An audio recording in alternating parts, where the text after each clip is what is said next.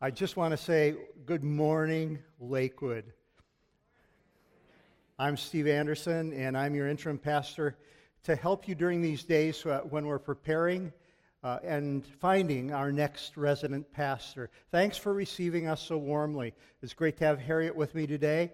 We started moving into our apartment yesterday with wonderful help, and we actually slept there last night, so we feel like we're getting settled. Before I preach today, I want to just say a few words about preaching during the interim. I know that you are a church that loves expository preaching, and I do too. In my years as a career preaching pastor, most of the time it was verse-by-verse expository preaching. But in my church, I had decades to influence and teach them. I could take months and months to go through Romans or the Gospel of John or the Old Testament prophets. I'm not going to be here long. And there are some important things churches need to hear during the interim. And that lends itself to topical preaching. We'll likely do some expository in a few weeks. Also, as we look for your next pastor, I just want to encourage you that at the top of our list is going to be to find someone whose preaching style meets our needs and expectations. But for this interim time, I hope you'll give me your attention and your open hearts as we listen to the Holy Spirit through the proclamation of God's Word as I preach. You know, Jesus in the Gospels never preached an expository sermon. Neither did the Apostle Paul or the other apostles. So obviously, God can use different styles of preaching. But please give me your attention and your open hearts during this time as we look at critical truths that every believer and every church needs to hear. Okay? Join me in prayer. Lord, we love you. We're amazed that you would love us and want to have anything to do with us. And yet you invite us not only to come to know you personally through Jesus Christ and come into relationship with you, but then you have invited us to partner with you in your work. Teach us more about that today, we pray in Jesus' name. Amen. It was one of those conversations you shouldn't forget because there was a huge aha in it. We were coming to the end of a missions month when one of our small group leaders in Owatonna stepped into my office with a kind of a confused and troubled look on her face. Pastor, she said, we had those missionaries in our small group last night, and now I've got a question. What makes them missionaries? What makes them missionaries? They're over there in Central Asia teaching computer science. That's very similar to my husband's job here. They're witnessing to their neighbors like we are entertaining them, bringing them into our home and sharing Christ with them. As much as I can tell, she said, they are doing pretty much what we do here. What makes them missionaries? And I said, that's a great question. Because I've been thinking about that too. Just recently, I had a conversation with missionary Tom Ellison from Japan, and as near as I could tell, he was doing pretty much what I do as pastor of a church here in the United States. So yeah, what makes the Ellisons missionaries? You know what? The only difference in a missionary is that God has called them to a different land and to go over there and do there what God is asking us to do here. There's not a lot of difference between your calling and their calling. God loves the folks next door to you just as much as He loves the folks who live on the other side of the world. God loves the kids on your street just as much as He loves those little kids in Haiti with swollen bellies. Did you know that right here, right now, is your mission field? But let me tell you a bit about our mission field. We live in challenging times here in the United States. People have questions about God like never before. People are spiritually interested. Just ask them. They say they are spiritual. They're curious and seeking, and yet with increasing frustration and resistance, they are also saying, but I'm not interested in organized religion. Church, I don't think that's relevant. Church seems all wrapped up in itself. Organized religion is abusive and corrupt, they say, only in it for the power and money. Our neighbors are interested in Jesus. They want to understand God. They would like to experience spiritual reality, but programs and buildings and preaching and church are not going to reach them like it's been in the past. George Barna's research showed that 61% of America's young adults were involved in the church at one point during their teen years, but have fallen away and chose to leave. 1/5, 20%, stayed connected to the church. That's not a good statistic. In America, Western Europe, the church is quite frankly in trouble. While in much of the rest of the world, the church is moving forward, bringing people to salvation, loving people into relationship with the Lord, Christianity is on the move, even in Muslim lands. But in America, the statistics show that we have perhaps one generation before the church is just altogether gone.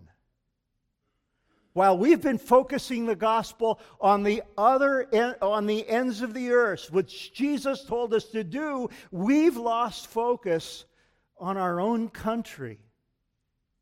Listen to this. In 1900 in the U.S., there were 28 churches for every 10,000 Americans. In 1950, there were 17 churches for every 10,000 Americans. In the year 2000, there were 12 churches per 10,000 Americans. And in 2006, there were 10 churches per 10,000 Americans. 2010, 8 churches per 10,000 Americans. And this last decade has continued that discouraging trend. Every year, 4,000 churches close their doors and go out of existence. And for every 10 that close, only one new church is started. 10 die for every church planted. 80% of our churches are 80% of Americans are considered unchurched now, having no contact at all with a church during the course of a year. That means that only 20% are churched, and of those 20%, only half would be classified as committed believers, caring at all about sharing their faith. 80% of churches are plateaued or declining. And if you count the unchurched, America is now the third largest mission field in the world. In the average church, it takes 100 believers one whole year to win one person to Jesus Christ. And all the while, Americans are more interested in God than ever. They have a very positive view of Jesus. They deeply want to say that they are spiritual people, but the scandals and the selfishness and the materialism and the soft, easy Christianity practiced by most churches, add to that the politicization of evangelicalism, causes people to go to hell by the millions. We've gotten distracted from the heart of God, from the passion of Jesus, from His love for those who are lost. And we have a smaller and smaller influence on society, fewer and fewer results that Jesus would call fruit. And the world sees us as more and more irrelevant and out of touch with every passing year. We have got to get back to a New Testament kind of faith, a faith that had meaning and power as those apostles and early believers turned their world upside down for Jesus. There was a change of strategy in New Testament proclamation, and I think you could call it taking the gospel on the road. In Luke 24, the resurrected Jesus is on the road with two of his disciples on the road to Emmaus. In Acts 8, Philip takes it on the road and witnesses to an African Ethiopian government official. You remember that story? Acts 9, God interrupts Paul on the road to Damascus. In Acts 10, Peter is given a powerful vision of God's favor on others who are not Jews, and he takes it on the road to a Roman centurion in Caesarea. Now understand this. The Jewish belief was that while God is everywhere, you must come to the temple to meet God. All of you who are curious, all of you who are interested, come in here and we will introduce you to God. But there's a change, a shift in the New Testament, a radical new paradigm. Those who know God, because they've accepted Jesus, they take it to the road. They take it to the streets. And through the powerful witness of how God has changed their lives, and through the wonderful testimony of what God could do to bless people who had no interest in coming to the temple, God meets people in the streets, meets them in the marketplace. God meets people wherever they are found, and the gospel goes on the road to touch people and transform their lives. So in Acts 13, it's Paul and Barnabas taking it on the road to spread the gospel up into what we call Turkey today, to Asia Minor. And in the gospel, God touches people in Acts 14. Paul and Barnabas double their effort. Each go a different way. They say, let's split up and we'll do twice as much. The Lord works, and people's lives are transformed. In Acts 18, it's a bunch of Christians who are taking the gospel all over the place, and through them, in subsequent generations, that it is through them that God reaches out to you. God has sent His Son. God is not sitting someplace off in a temple where you must come and find Him. God is not off someplace where in heaven, distant and unconcerned. God is not in the temple as though you've got to come and find Him. God comes to find you, and He comes in the person of Jesus to bless you and help you and rescue you and change you. God is a missional God. He's always on mission. God, to be God, has this passionate compulsion to reach you and love you and help you and send His love to save you. In fact, all the way back in Genesis, we can see it. The promise to Abraham who hardly knew who God was, God called him and sent him and promised that if Abraham would leave his place of ease and comfort, God through him would bless all of the peoples of the earth. And that's why the Jews had it so wrong. Jehovah is not a come here kind of God. Yahweh, the God of Abraham, Isaac, and Jacob, is a coming to you kind of God. He comes to find us. He's a missional God. He's an on-mission God. And all the way through Scripture, you find God going and sending and reaching, extending Himself to rescue us. In His nature, God is a missional, sending God. Mission is not just something God does. Mission is who He is. At the very core of who God is, it's His nature to reach out to His creation. And you might even feel God reaching out to you now, right now. He uses the struggles and the challenges and the relationships of our lives to show us just how much we need Him. Even in our struggles and pain, God is extending Himself and His love and His grace and His mercy to us. God is a missional, sending God. And the place you see that the clearest is in the incarnation, when God sends Himself in His Son, Jesus Christ. And then Jesus sends the Spirit into us, and the Spirit sends Jesus' followers into the world. You know the Great Commission. Let's look at it for just a moment. Matthew 28. Jesus said, all authority in heaven and on earth has been given to me, sent by the Father. Therefore you go and make disciples of all nations, baptizing them in the name of the Father and of the Son and of the Holy Spirit, and teaching them to obey everything I have commanded you. And surely I am with you always. Acts 1:8. You will receive power when the Holy Spirit comes on you, and you will be my witnesses in Jerusalem and all Judea and Samaria and to the ends of the earth. You see, God has always had in mind that Jesus' followers would join him in his mission to reach the world. And when his church gets focused inward, when God's mission, the thing that is the top priority in God's heart, when God's mission to reach the lost is ignored, the church has lost its way. And God's blessing is short-circuited. And don't be surprised if the world thinks we're irrelevant. Why do we come here Sunday by Sunday? We come to worship God. Yes, we do. We come to learn better how to obey Jesus. Absolutely. We come to fellowship with sisters and brothers in Jesus. Yes, all right.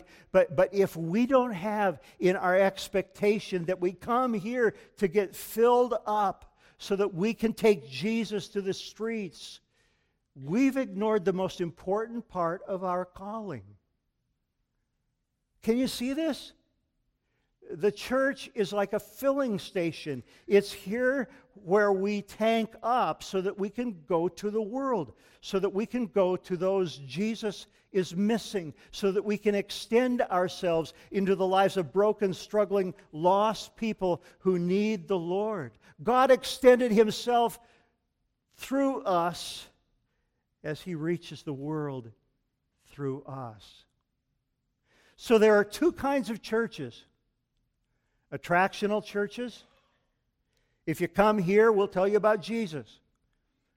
Come here with us. The worship is great. The kids' programs are awesome. Youth ministry is grand. Come and get involved in a group. Attractional churches are all about come to us. Missional churches are all about we take it from here out there. We come to be strengthened and challenged, but our focus is out there, taking Jesus to the streets. Are we a missional church? Why do you ask, Steve? Because attraction isn't working anymore. In the words of one of Pastor Brent's favorite books, Canoeing the Mountains, what got us here won't get us there to reach our world. Only missional churches full of missional Jesus followers are going to make a difference in today's world. Now, let me tell you that I believe that in the heart of every authentically born-again, Bible-believing Christian is a desire to join God in reaching the lost. If you're a Christian, I know you want to. You know in your heart that God didn't assign missions to just the apostles, that God didn't give missions just to those who go to the ends of the earth. You know that the Great Commission was not just for spiritual stormtroopers. I know you want to join God in his mission to the world. You want to be Jesus' hands and his voice and his love into the lives of those who are lost. How do I know that? Because if you're an authentic believer, the Bible says that the Holy Spirit has come to live in you. Jesus sent his Spirit into you, and the Holy Spirit is reorienting your motives and desires to be like God's motives and desires. That's true if you're a genuine believer. I believe you want to, but many of us get stalled in fear. I don't know what I'd say. I don't know what to do. I know you want to. Or we get so preoccupied with greasing the wheels in the church that we've lost our mission. So let me help you this morning with how to step into your calling. There are a bazillion ways to share your faith and partner with God, extending yourself to reach the lost. There are a bazillion ways. So let me give you principles. Let me give you this morning 4 principles for you to live missionally. And you might want to write these down. They all start with P. The first is proximity, relational closeness. Who is there in your life who needs Jesus? You know, years ago in our Owatonna church, we launched our first small groups, growth groups we call them, and they were built on a particular small group model. We started out with 3 groups. We started with our best leaders, and as part of every group, we would grow together by studying God's Word. We would support one another by praying for each other.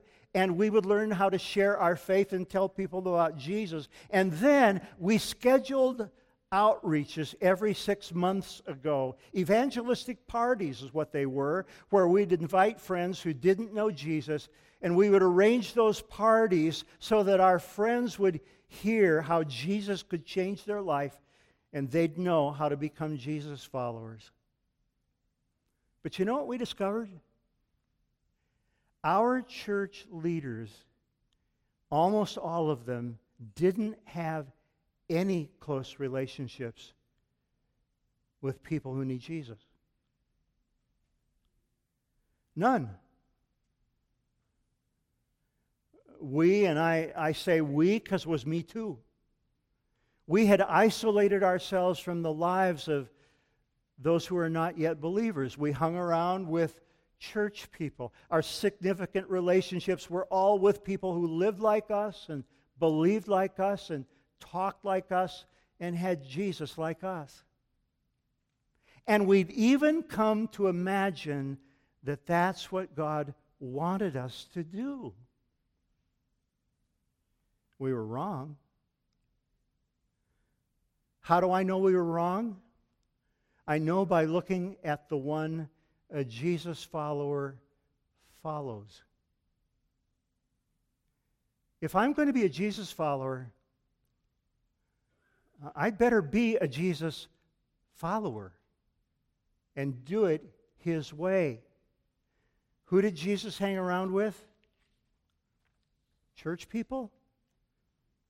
Hardly. Look at Matthew 9:10. While Jesus was having dinner at Matthew's house, many tax collectors and sinners came and ate with him and his disciples. When the Pharisees saw this, they asked his disciples, "Why does your teacher eat with tax collectors and sinners?" That was Jesus' pattern. He hung around the people who were defined as sinners. Look at Luke 7:37. Here's the story of a woman who washed Jesus' feet with perfume and her tears. The Bible tells us she was a notorious sinner. She had a bad reputation. That was a loose woman. And Jesus said about her, she loves much because she has been forgiven much. Or let me make the case a slightly different way. In the Gospels, there are 132 different stories of Jesus' encounters with people. Church conversations? Look, of all those conversations, only 6 were in the temple. Only 4 were in the synagogue. The rest, 122 of them, were in the streets, in the mainstream of life. Jesus didn't do the come to church thing. He took it to the streets. And so will you if you are a Jesus follower. Second, presence. It's not enough just to be near lost people. You've got to be the presence of Jesus with them. Now listen, Jesus was not stiff and stodgy. Jesus was not pious and boring. He was real and authentic and graceful and helpful. People liked being near him, and he went where they are. He didn't isolate himself in Christian prayer meetings. He was out there. And he loved people like they were. He talked with them about the real hard issues of life. He was known for that, so much so that church people in his day didn't quite know what to make of him. In fact, they called him a friend of sinners. Are you a friend of sinners? I mean, a real friend of sinners. Then you'd better follow Jesus. But Pastor Steve, that feels so risky. I've pulled back from relationships like that. Well, that's a problem, isn't it? Because if you're a Jesus follower, you better be imitating Jesus. Third, powerlessness. And that's all about loving people in their pain, ministering to them in their struggle. Listen, everybody's broken. Some just don't know it yet. Every human being on the face of this earth is broken and needy because we were all born into a world that breaks people. Sin breaks people. We're in a world where sin damages everything it touches. And if you take it from Jesus, you love people in their pain. Jesus did. Remember John 4, Jesus with the woman at the well? Her life was broken by a series of romantic relationships that just devastated her life. And Jesus loved her, offered her living water, offered her real life. John 5, the pool of Bethesda. Hundreds of blind and crippled and paralyzed lay there because they believed that when the water bubbles, the first one in the water will be healed. Doesn't it amaze you how Jesus heals only one man there in the presence of hundreds? We ask, why only one man? Why does Jesus only say to one guy, do you want to be healed? Because there comes a time in the life of a broken person when they are open for Jesus to heal them. And Jesus knew this was his time. And the broken people around you, there's a time when they will be more open to the gospel. But will you be there in their life when that time comes? Most of us aren't as insightful as Jesus. He could see every heart. So we're going to have to be their friend and be their companion if we're going to offer Jesus when their heart is tender and when they know they need him.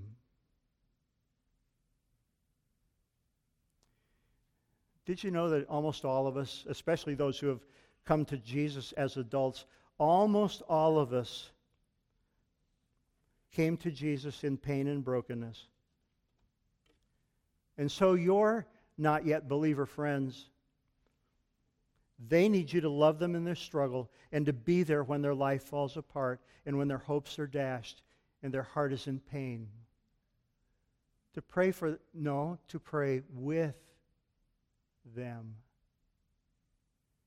That's a powerful thing. Not just to hand out answers, but to pray with them. That God would take them through. That God blaze through into the confusion of their life. Last principle we'll mention this morning to live missionally: proclamation. Oh, not a sermon, not a bunch of cheap answers. And so you ask, Steve, what have I got to proclaim? Your story. That's what it means to be a witness. You tell your story. That's the only thing you're really an expert at when you come to think about it. You tell your story of how Jesus found you and rescued you and changed you and gave you hope and a forever future. You don't have to be an expert on anything else except how Jesus saved you and blessed you, and He's helping you. Now, I know that when we hear about evangelism, many of us are going, yeah, I want to, and I know I should, but I'm afraid of getting in over my head. I'm afraid of not doing it perfect enough. And that keeps many of us doing nothing. Some of us are even afraid of getting our hands soiled by the world. Well, we better think that one through as a follower of the one who left heaven's purity for this dirty earth. Listen, I really believe God is calling you and me to get out of Christian ghettos and engage with lost people and love them until they ask us about Jesus. But Steve, in the church here, it's safe and comfy. Out there, wow, it doesn't seem safe out there. Wasn't safe for the one we follow, was it? And when did Jesus ever promise us safe? When has someone on mission ever been comfy? Can I share this with you as we close? It's one of the things that God has used to shake me up, and it's a poem by a guy by the name of Adrian Plass, and I read it often because it calls me out of comfort and into mission. Let God use it to challenge you about taking risks to love the lost. Let it shake your soul. It sure has mine. The title is When I Became a Christian, and it's by Adrian Plass. When I became a Christian, I said, Lord, now fill me in. Tell me what I'll suffer in this world of shame and sin. He said, your body may be killed and left to rot and stink. Do you still want to follow me? I said, amen, I think. I think amen. Amen, I think. I think I say amen. I'm not completely sure. Can you just run through that again? You say my body may be killed and left to rot and stink. Well, yes, that sounds terrific, Lord. And I say amen, I think. But Lord, there must be other ways to follow you, I said. I really would prefer to end up dying in my bed. Well, yes, he said, you could put up with sneers and scorn and spit. Do you still want to follow me? I said, amen, a bit. A bit, amen. Amen, a bit. A bit, I say, amen. I'm not entirely sure. Can we just run through that again? You say I could put up with sneers and scorn and spit. Well, yes, I've made up my mind, and I say, amen, a bit. Well, I sat back and thought a while and tried a different ploy. Now, Lord, I said, the good book says that Christians live in joy. That's true, he said. You'll need the joy to bear the pain and sorrow. So do you want to follow me? I said, amen, tomorrow. Tomorrow, Lord, I'll say it then. That's when I'll say amen. I need to get it clear. Can I just run through that again? You say I will need the joy to bear the pain and sorrow. Well, yes, I think I've got it straight. I'll say amen tomorrow. He said, look, I'm not asking you to spend an hour with me, a quick salvation sandwich and a cup of sanctity. The cost is you, not half of you, but every single bit. Now tell me, will you follow me? I said, amen. I quit. I'm very sorry, Lord, I said. I'd like to follow you, but I don't think religion is a manly thing to do. He said, forget religion then and think about my son and tell me if you're man enough to do what he has done. Are you man enough to see the need and man enough to go? Man enough to care for those whom no one wants to know? Man enough to say the things that people hate to hear? To battle through Gethsemane and loneliness and fear? And listen, are you man enough to stand it at the end, the moment of betrayal by the kisses of a friend? Are you man enough to hold your tongue and man enough to cry?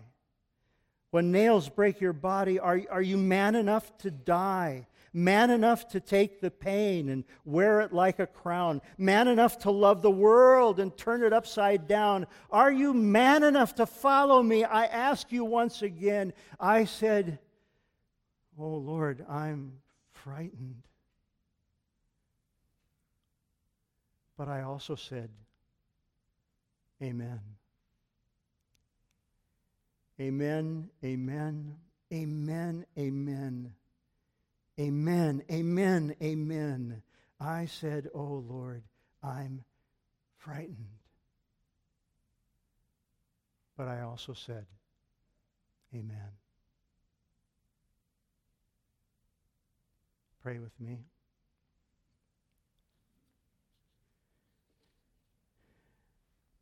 Thank you, Lord, for reaching out to us. We are so grateful for our salvation, for forgiveness that was given us through your blood. We are so thankful that you have been changing us, conforming us to the image of your Son. Thank you, Lord. We love being your children. We love being your kids. God, forgive us that we've been trying to keep the blessing to ourselves. Not intentionally, but that seems to be the way it's happened. Lord, change us. Because to you, we want to say, really, amen.